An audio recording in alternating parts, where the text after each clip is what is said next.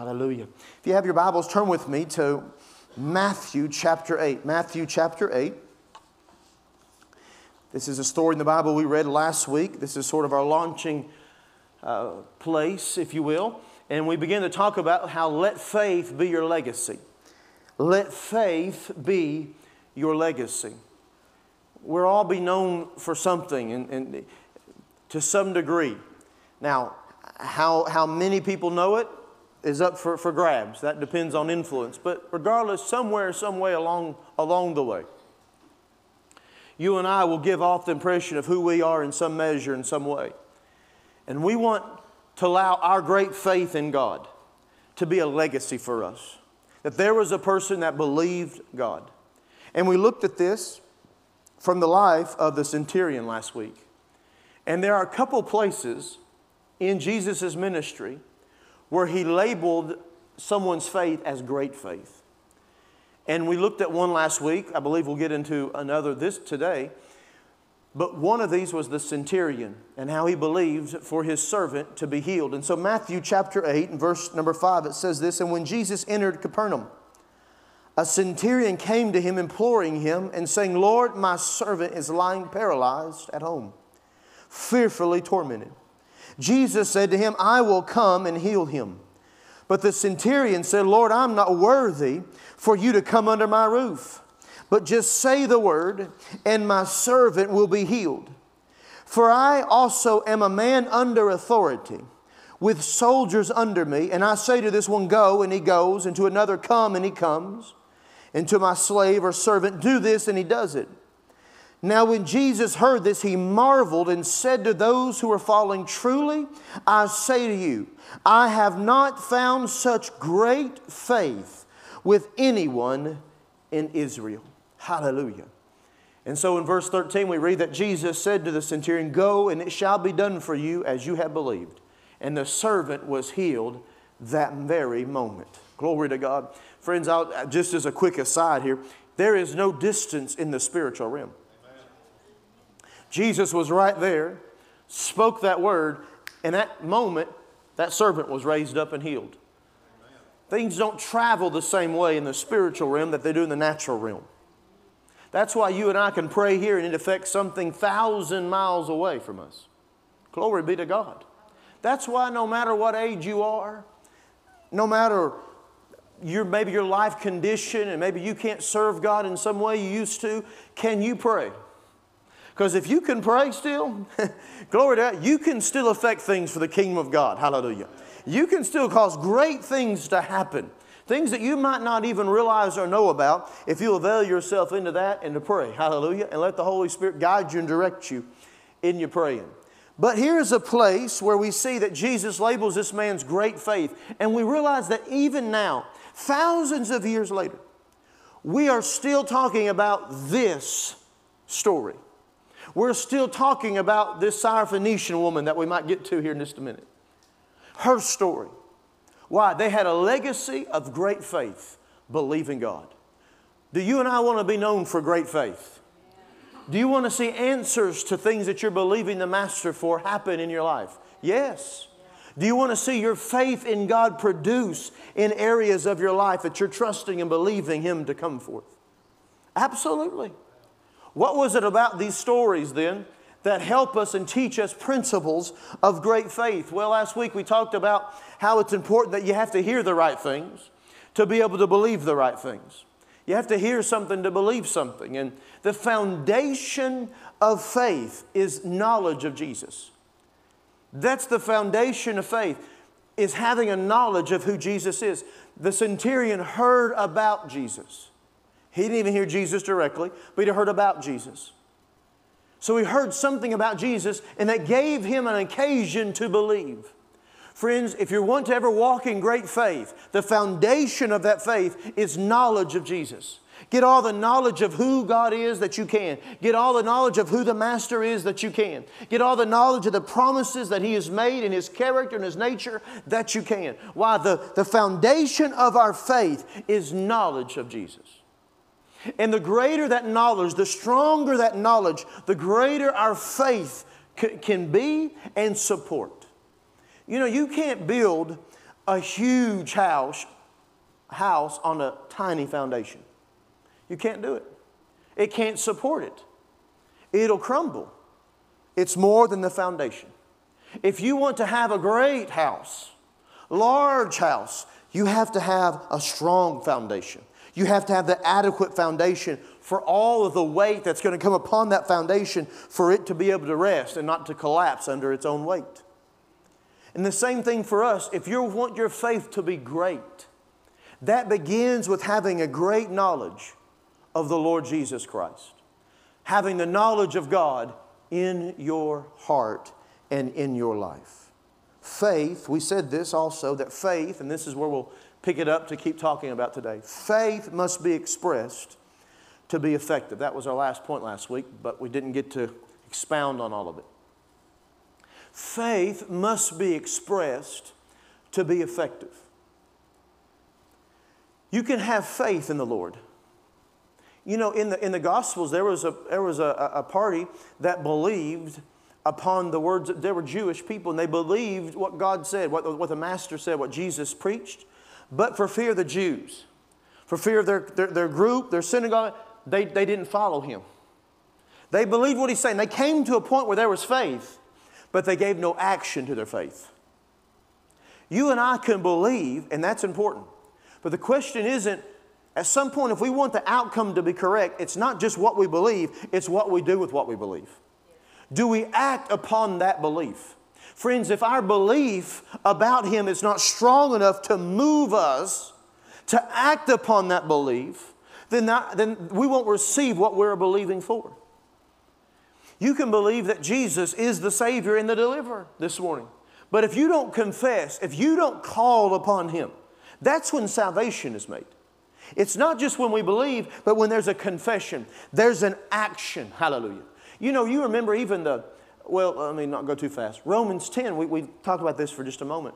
But it says if you'll believe in your heart, that's not all you're supposed to do, and confess with your mouth that Jesus is Lord. Yeah. Confession is made unto salvation. What we're talking about? Our faith must be expressed to be effective, to be productive. There was a man on the cross beside Jesus. He said, "Today, Master, will you remember me in your kingdom?" He says, "Today you'll be with me in paradise." What was he doing? Listen, he believed in who he was, and he acknowledged who he was. He spoke who he was. There must be a releasing of our faith. Our faith must be expressed in some measure in our life. Now, that expression of faith can vary. Now, one way that is pretty consistent is in how we speak about our problem. That would be an important way for us. But there can be multiple expressions of faith. But one expression of faith is the words that we choose. What we say.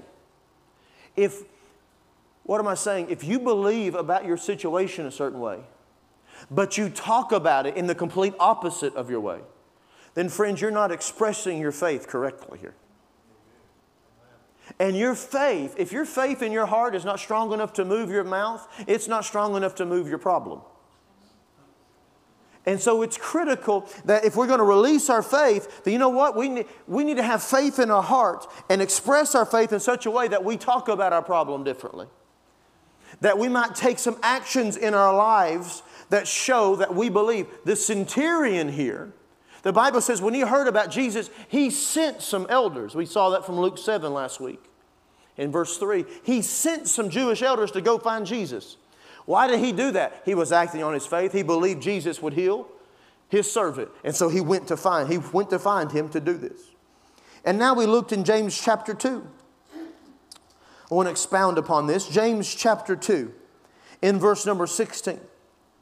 It says, "But someone may well say, you have faith and I have works. Show me your faith without the works, and I will show you my faith by my works. You believe that God is one. You do well.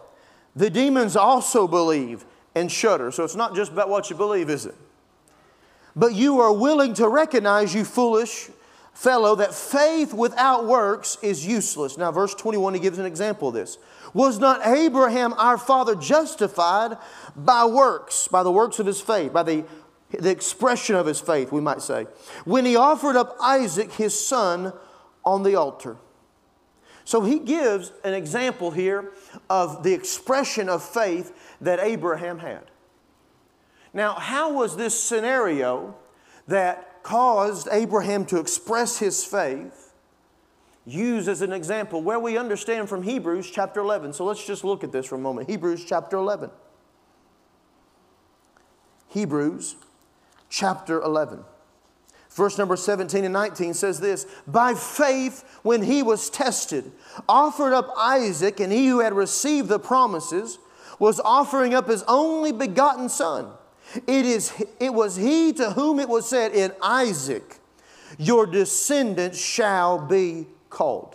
So all the promise that God made him was wrapped up in the life of his son here.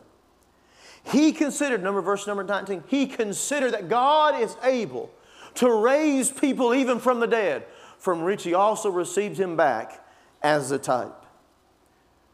So here is Abraham. If you go back to the story, Abraham was called. Go up and offer Isaac to me. Don't keep this one thing from me. So Abraham, he believes what God has said. Now what does he believe though? He believes what the promise that God has made. In him, in Isaac and through Isaac shall all the nations be blessed, and all my descendants will come forth. This is how you're going to make me the father of many nations. It is Isaac. So you're asking me to give you Isaac? Well, I know this. You're going to give me Isaac right back. You have to. So he was persuaded of this, that God will provide this. And so the Bible says, if you go back and actually read the account in Genesis 22, the Bible says as he gathered everything up and took his son up, and all of a sudden, Isaac starts getting some ideas about what's kind of going on and what do we got this and what's happening, And it says in Genesis chapter 22, I don't want to read the whole story, but I want to read this part of it. It says here in verse number 13, then Abraham, he was at the point, he was about to sacrifice Isaac. And it says this, then Abraham raised his eyes and looked, and behold, behind him a ram caught in the thicket by his horns. And Abraham went and took the ram and offered him up for a burnt offering in the place of his son. Verse 14, Abraham called the name of that place, the Lord will provide. Oh, hallelujah. The Lord will provide. What was all this about? Abraham expressed his faith and his obedience. These things are linked together. We take actions that if you believe what God has said, we're going to act accordingly. We're going to obey accordingly. And he named this place, the Lord will provide. Jehovah Jireh, glory be to God. He is our provider. But when did that happen? It happened after he had already took a step of faith to express it. The ram was behind him. Don't you think he'd have noticed that on the way? But he didn't. Why? It wasn't there yet. But when he expressed his faith, when he obeyed, the ram was then behind him. Glory to God. Oh, thank you, Lord. Thank you, Lord. Thank you, Lord. And I'm telling you what, the ram, meaning the provision of what you're believing for, will always show up on the coattails of your faith and the expression of your faith. It won't come before the expression of your faith. Provision does not come before the expression of your faith. The provision of what you're believing for, healing and peace and rest or sleep or whatever direction, whatever you're believing God and having faith in His Word, provision for your life financial, it'll never show up before the expression of your faith.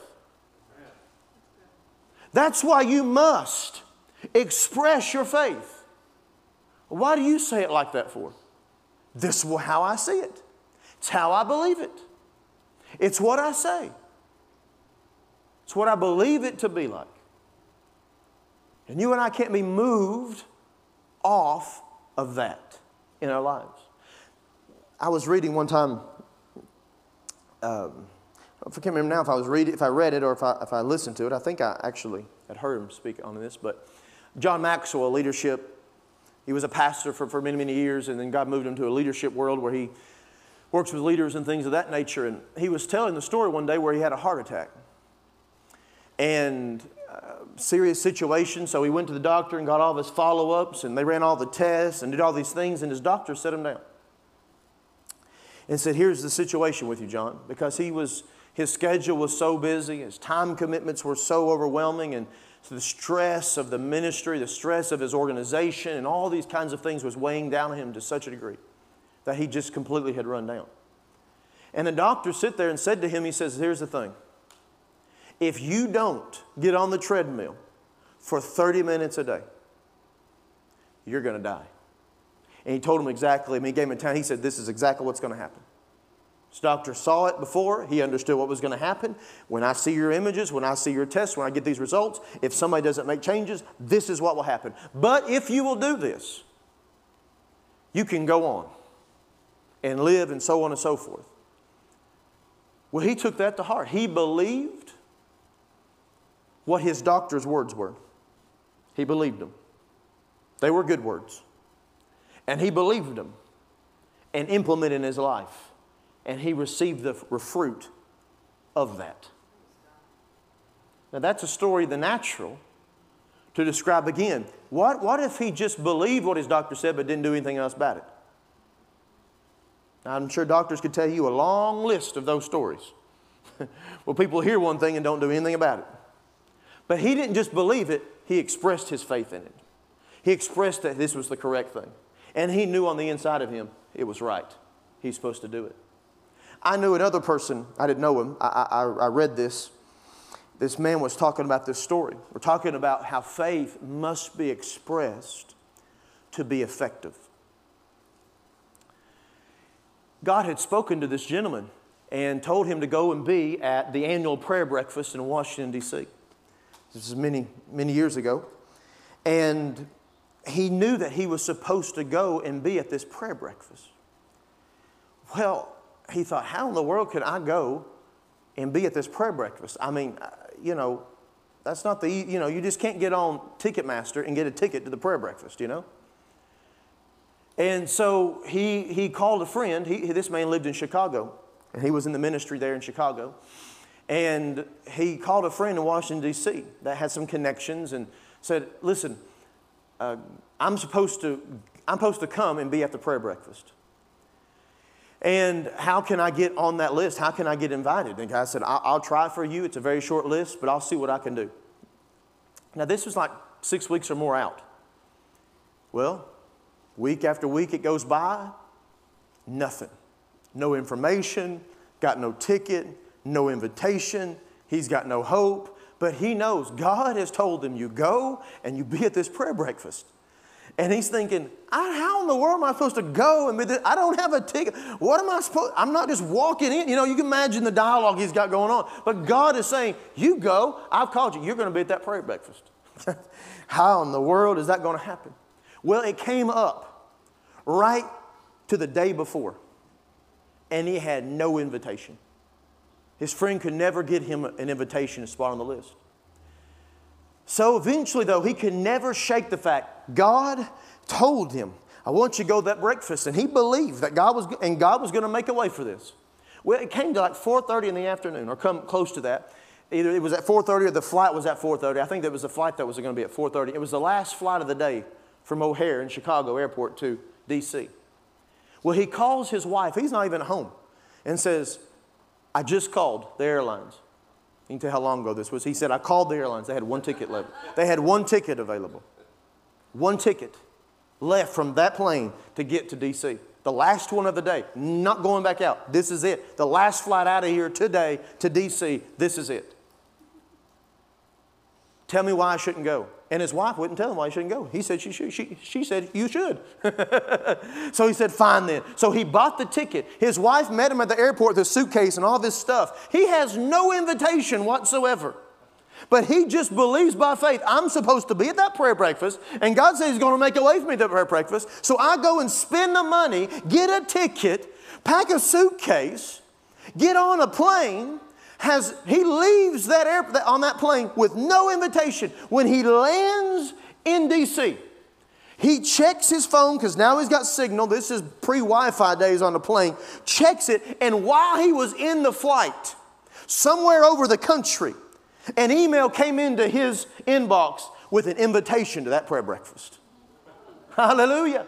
And he realized in that moment, had he waited till he got the invitation, he would have never made the prayer breakfast because he couldn't have got there.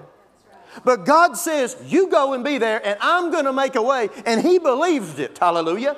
Even without seeing it, he believed it. The Lord will, what happened? The ram showed up behind his obedience. The provision of faith will always follow the expression of your faith. Hallelujah. Hallelujah.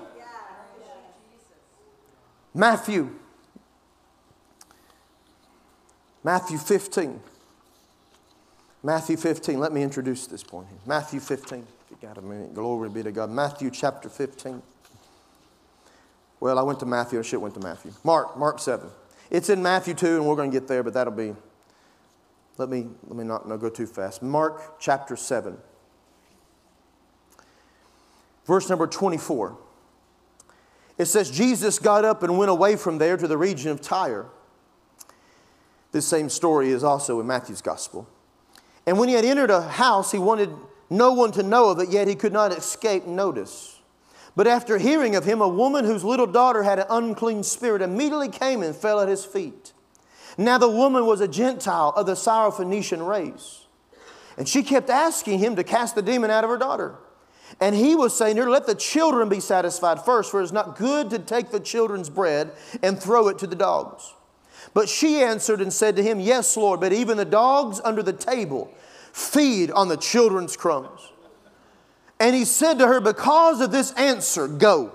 The demon has gone out of your daughter. And going back to her home, she found the child lying on the bed, the demon having left. Glory to God. Now, Matthew 15 gives some other details about this story. And it's in Matthew that it says she had great faith. Jesus referred to her as having great faith. But here we see the same thing. This woman expressed her faith to the Lord before she ever received anything from the Lord. How do we know that? Well, she heard of Jesus. Remember verse 25, but after hearing him again, how does faith begin? It all begins with what you hear. She immediately came. There's an expression of her faith. She believed he would do for her what she had heard he had done for others. So she came and to make this request and to ask him. She believes. And then he grants it to her. And the Bible says she goes home. She believed his answer. She has no verifiable proof that her daughter is well now and free. She has no way to verify this. But she believes his word that she says, I'll go home. She doesn't take him home.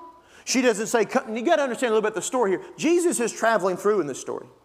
This isn't where he's having a gospel. This isn't his home and where he's having a gospel crew. He's an in-house residency now for 6 months, and a year or whatever. And if she goes home and, it hasn't changed, then she can come back and find him. No, he's coming through.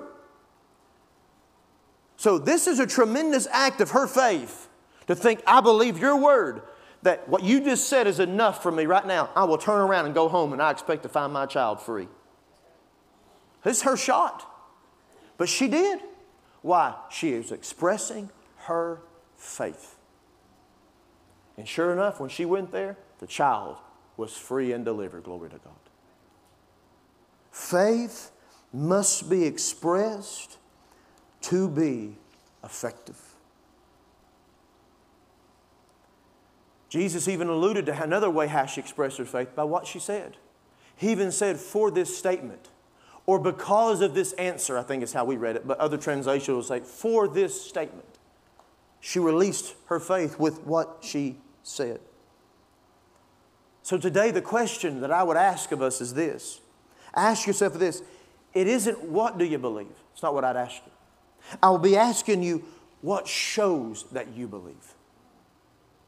This morning I don't ask you what do you believe about your situation. I ask you what shows that you believe about your situation. What shows us that you believe God's word above your situation? How you speak shows what you believe about your situation. certain demonstrable actions that you might need to take in your life shows you what you believe about your situation. And friends, that's the question I would ask you, because it is that expression of faith that will always precede the provision that faith will supply in your life. Amen? Glory be to God. Glory be to God. God is a faithful God. God is a faithful God. He's a faithful God. Let me share this also. Let me just introduce this right here. Matthew chapter 15. This is where we can pick up next week. Just read it from another situation, okay? Verse number 21. So this Canaanite woman comes to him and she begins to cry out in verse 22, "Have mercy on me, Lord, Son of David, my daughter is truly demon-possessed." Verse 23, but notice this, but he did not answer her a word. And his disciples came and implored him, saying, "Send her away, because she keeps shouting at us." But he answered and said, "I was sent only to the lost sheep of the house of Israel." But she came and began to bow down before him, saying, "Lord, help me." And he answered and said, "It is not good to take the children's bread and throw it to the dogs." But she said, "Yes, Lord, but even the dogs feed on the crumbs which fall from their master's table." And then, Jesus said, "O woman, your faith is great, and it shall be done for you as you wish." I'll just say this and we'll pick up next week. Another principle of great faith is this: great faith doesn't quit. Great faith doesn't quit. I mean, on the surface, listen, this looks a little rude. It looks a little harsh. Now, we'll unpack a little bit of that next week, but obviously Jesus wasn't being mean or harsh or whatever. He was giving her a hearing. He was receiving her. He could have sent her away, but he didn't. He let her talk. But he was testing her. And he found great faith there. And I'll tell you this about great faith: it doesn't quit. How do you know that? She was yakking. And the Bible says he answered her not a word.